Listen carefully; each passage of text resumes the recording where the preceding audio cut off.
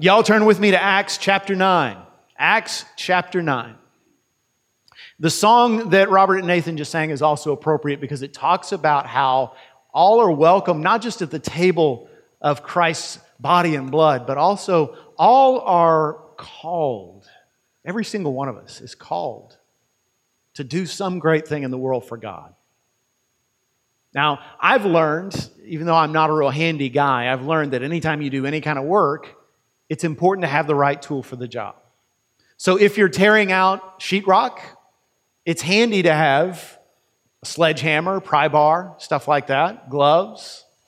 But if you're going to repair a set of eyeglasses, you need a very different set of tools, don't you? If you go into surgery and you walk into that operating room and your doctor is standing there holding a meat cleaver in one hand and a hatchet in the other, you're going to run screaming for the door, and rightly so. A harp and an electric guitar both have strings, but they're used for entirely different purposes. And by the way, if you have a 2-year-old child or nephew or cousin or friend, if you want to give them a drink, you put it in a sippy cup. But if you're giving a drink to your boss's family or your girlfriend's parents or your next door neighbors, you put it in a crystal glass. And if you get those two mixed up, there's trouble, right?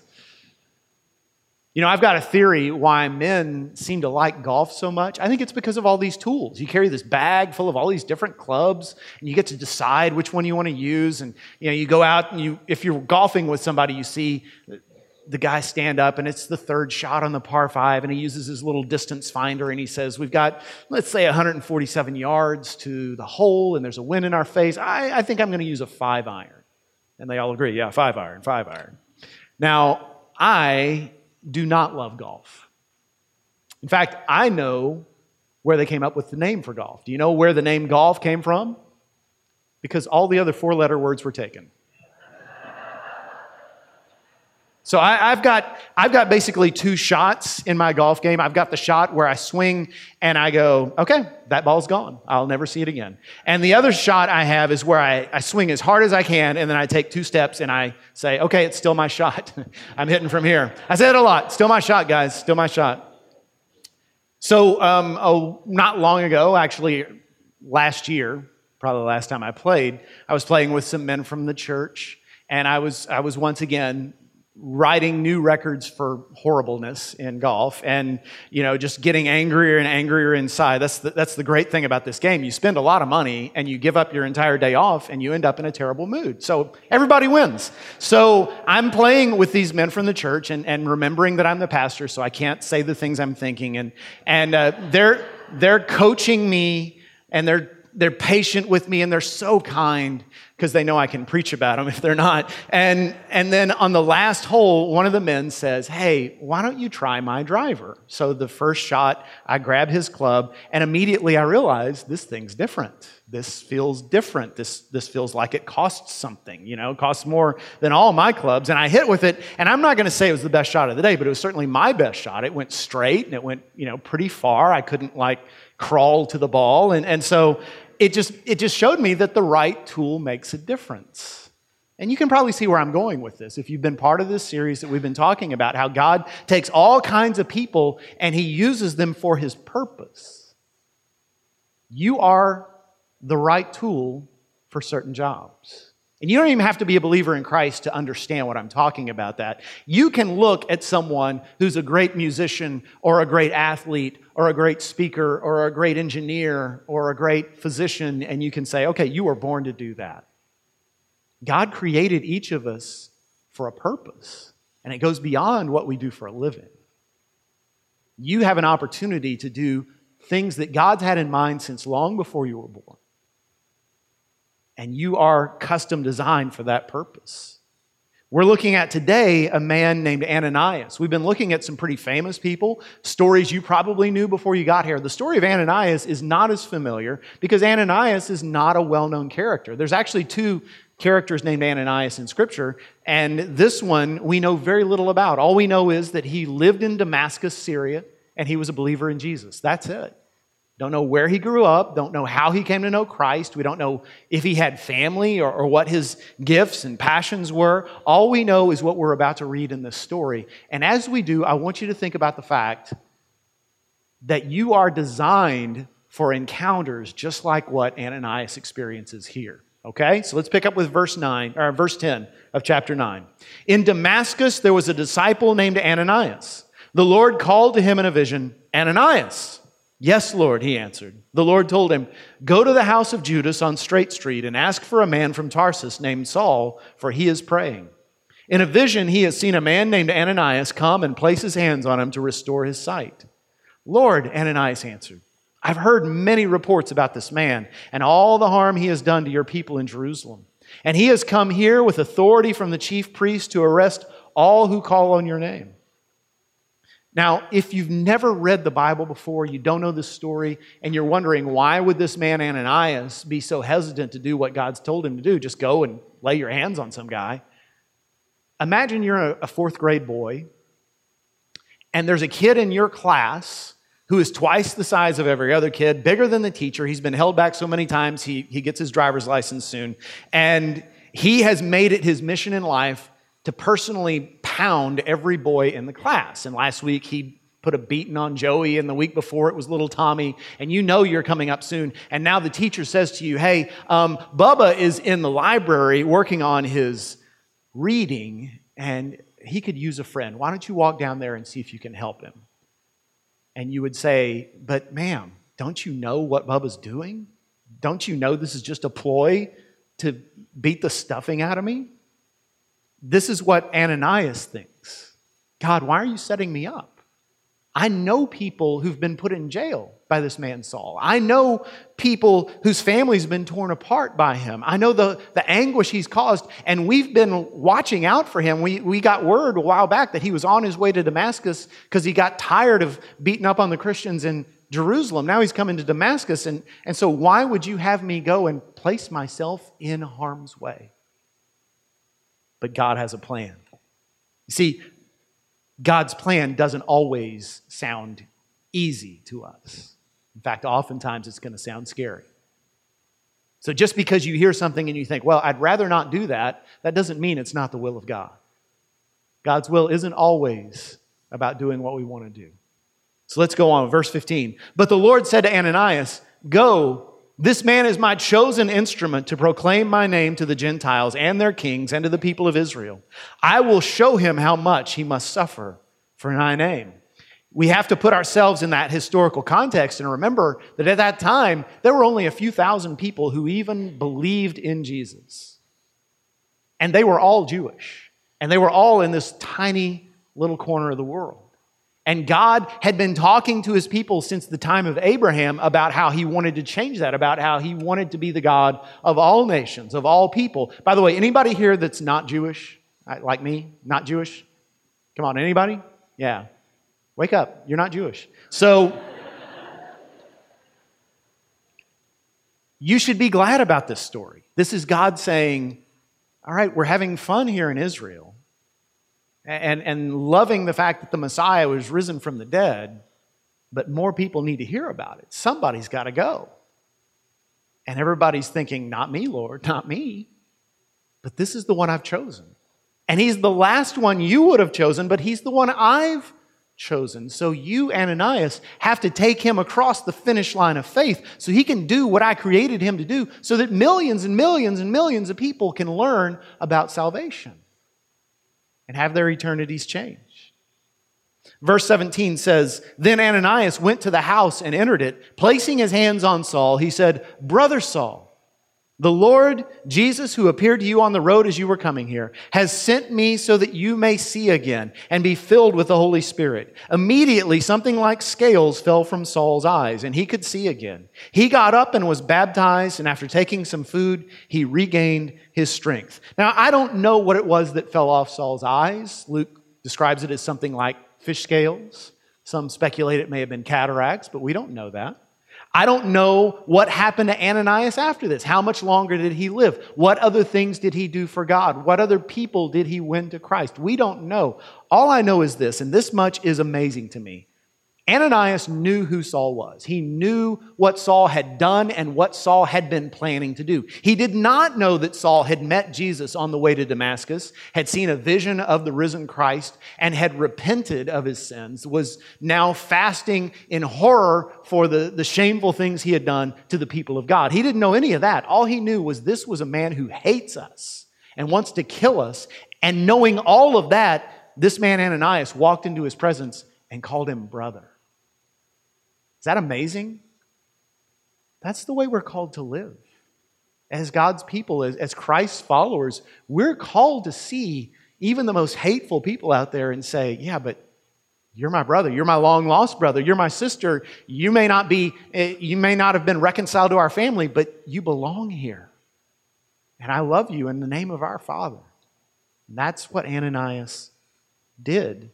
And the really amazing thing is, you may know this guy Saul by the name of Paul. Now here's the misnomer. A lot of people think that when Saul became a Christian, he changed his name to Paul. That's not the way it worked. Saul became Paul many years later when he was a member of the church at Antioch. And the members of the church at Antioch said, hey, Saul, why don't you and Barnabas go and take the gospel to places it's never been, to Gentile territories? And Saul said, well, in Gentile territory, they're going to know me by my name Paul because that's the Romanized version of my Jewish name Saul. All that to say that everything Jesus predicted came true. That Saul went out into the world, talked to councils, talked to kings, talked to both Jews and Gentiles, but took the gospel to places it had never been. Took it into Western Europe. Anybody here have their ancestry in Western Europe? That's a good thing. From there, it migrated into the Americas and on into the rest of the world.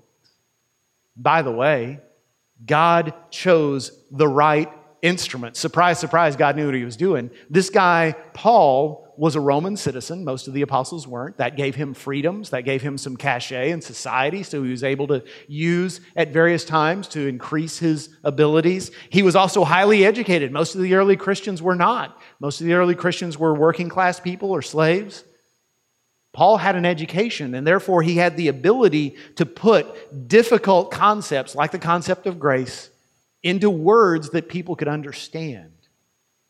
And so he was able to write letters like Romans and Ephesians and Galatians, 1st and 2nd Corinthians, that explain to us things that save our souls. He was also formerly a virulent racist. And so he could stand up in front of people who were proudly Jewish, who hated Gentiles, and say, give up on all that because God loves the Gentiles just as much as he loves us. And he was able to stand up in front of Gentiles and say, I used to hate your guts, but Jesus changed my life. And now he's making two different kinds of people into one. Isn't that amazing? God chose the right tool. And so let me ask you something. Did Paul's life get better after this? Did it get better? Well, it depends on what you mean by better. Because if you mean, did he suddenly understand that God loved him just as he was and get off that religious treadmill that says, I've got to go to synagogue and I've got to follow all the laws and I've got to beat myself up to be pleasing to God? Did he gain a new purpose for his life? Did he gain a new joy, a new ability to forgive others, a new ability to love people who weren't like him? Did he gain this understanding that all his sins are forgiven and he's going to go to heaven when this life was over and everything that God has planned for him is good? Yes. So his life got better. But if you're talking about physical things, material things, short-term things, in many ways, Paul's life got worse. Remember what Jesus said, I will show him how much he must suffer for my name. Paul would later write in 2 Corinthians 4, 6 through 7, for God who said, let light shine out of darkness, made his light shine in our hearts to give us the light of the knowledge of God's glory displayed in the face of Christ. But we have this treasure in jars of clay to show that this all-surpassing power is from God and not from us. What he's saying is, we're weak. We're his followers. We're his children, but we're so weak. We're jars of clay. We're easily broken. We mess things up all the time. And God chose us for that purpose so that people wouldn't say, wow, God sure chooses some good-looking, smart, resourced people. No, they'll look at us and say, look at all they're able to accomplish. That must be God. And when he uses that term, jars of clay, the word jars in Greek is the very same word that Jesus used when he was talking to Ananias, and he said, he is my chosen instrument. He's my chosen vessel. We're vessels of clay. Paul's life didn't get materially better, at least not in the short term. That's just a reminder to us that just because you're going through rocky times here and there, it doesn't mean you're not doing the will of God. You can be doing God's will, and things can get materially worse for a while. Don't let that discourage you. So let's sum up what we know so far. If you've been with us through this series, you can probably say all this with me, but if not, I just want to sum it all up so we're on the same page. Number one, we know you are God's chosen instrument. God custom designed you for a specific purpose. You are His jar of clay, created in Christ Jesus for good works that He prepared ahead of time for you to do. Secondly, number two, what He chooses you for has nothing to do with your career, how much money you make, how much stuff you own, how you look, what size your family is, whether you're married or not. His purpose for you has everything to do with the people He brings into your life. Because Jesus came and He died, and He didn't die for titles, and He didn't die for money, and He didn't die for political power. He died for human beings. So if you want to know what God's purpose is for your life, the place to start is by taking inventory. Who do I know? Who are the people God has brought into my life? My family, my friends, my acquaintances, my coworkers, my neighbors, the person who cuts my hair, the person who adjusts my back at the chiropractor's office, the nurse at the doctor's office, the person who mows my yard if you pay somebody to do that. Everybody you know, the waiter or waitress who waits on you at your favorite restaurant. What do you know about these people? How much of their walk with God are you aware of? Think about the fact that God brought you into their life to be an encouragement, to be a bridge between them and where God wants them to be. That's how you find your purpose, when you start living intentionally like that. Number three, His plan might not make sense to you at first. You may think, why in the world would you choose me for this, God? Number four, following His plan may seem scarier. It's always easy to do nothing than it is to do what God's told you to do. That's a guarantee. Number five, even once you start living out God's purpose, tough things will still continue to happen. We're still part of planet Earth where bad things happen on a regular basis, and God's people are not exempt. But number six, if you allow God to use you, eternity will change for the better in ways you cannot possibly foresee. I wonder how much Ananias was aware of the historic import of what he was doing that day when he walked up to Saul and he placed his hands on him and he called him brother. I wonder if he had any notion that I'm about to change eternity in what I'm doing here. Can you imagine the fact that a simple conversation you have this week, where for the first time in a while, or maybe the first time ever, you choose to pay attention to a person and really listen to what they say and answer prayerfully and think of yourself as Christ's representative in that relationship, that one conversation you have this week could change the lives of thousands upon thousands upon thousands of people. I know a man who was an insurance salesman when he was a young man just getting into his career. He had a friend who was a devout Christian who would talk to him about God and would pray for him regularly and basically let him know, I want you to come to know Christ. And my friend, the insurance salesman, he had been raised in church, but it never really took. And so he was friendly with this man, but he didn't really appreciate what was being done for him. And then came the night when he was alone in a hotel room, and he just happened to open the drawer and find that Gideon Bible. And just on a whim, I mean, the church he grew up in, they didn't even read the Bible, not for themselves, but for whatever reason, he felt led to pull out that Gideon Bible and start reading it. And before the night was through, I don't know how long he read, but before the night was through, he asked Jesus to be the Savior of his soul. And I know that story because many years later, he became my Sunday school teacher when I was about 12 years old. And because we had such a small church, we only had about 4 or 5 Sunday school classes in the whole church, he was my Sunday school teacher from the age of 12 all the way till I graduated high school. And then some years later, when I realized that God had called me into the ministry and Carrie and I moved to Fort Worth for seminary, he sent me a card, and in the card was $35. And he said, listen, I feel led to send you money every month as long as you're in seminary. And so it was like clockwork. Every month he would send me a check for $35. And you may think, well, that's not much, but we were po. I mean, we weren't even poor. We couldn't afford the O and the R. So we were just po, and, kind of like my sense of humor. And so $35, especially in the mid-90s, that made a difference. We looked forward to that every month. And I remember a few years ago when I wrote him a letter and just said, thank you, all these years later, thank you for all that you invested in me. Now get this, I don't know the name of the guy who witnessed to my friend. I don't know the name of the Gideon that placed the Bible in his hotel room. But both of those men did something years and years ago that impacted my life. They would never have thought that they were going to do something that would have something to do with the person who would someday be the pastor of First Baptist Conroe. But they impacted his life. He impacted my life. I'm impacting your life by God's will. Do you see how it works? You don't know the ripple effects of the conversations you will have this very week if you're prayed up, if you're intentional, if you choose to not just be a person, but to be God's chosen instrument. And if you're saying, well, what if I say no? What if I back down? Well, what would have happened if Ananias would have been even more stubborn than Jonah, who we looked at last week? What if Ananias would have been like, I'm not talking to Saul. I don't care what you do to me, God.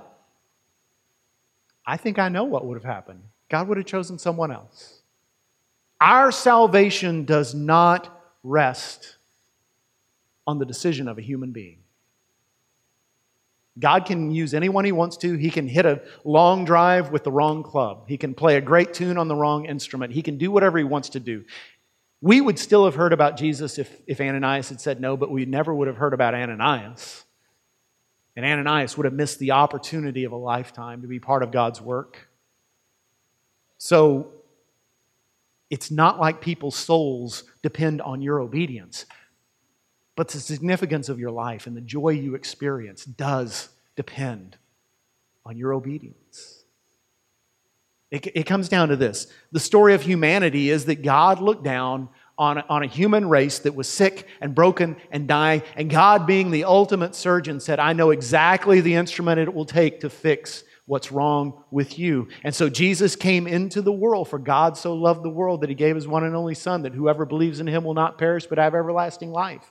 And Jesus came as God in human flesh. He chose Himself as the instrument it would take. And He knew from the very beginning what He'd come to do. He told His disciples right from the start, He said, I am the good shepherd, and I lay down my life for the sheep. I have come to be a ransom for many. I did not come to be served, but to serve and to give my life, to seek and to save the lost. And if I be lifted up, I will draw all people to myself. And the day came when they did lift Him up on that old rugged cross. And that day He destroyed sin and death forever. Because He took that incurable disease, the disease of sin that afflicts every single one of us, and He became sin. And so God's wrath was poured out on Him and not on us. So He blew up sin and death from the inside. And that's why every relationship in your life matters eternally. That's why every conversation you have echoes throughout eternity. That's why every prayer you pray makes Satan tremble. That's why every act of kindness you perform changes this world a little bit more into the kingdom of God. So this week, let's choose to be the chosen instruments of God.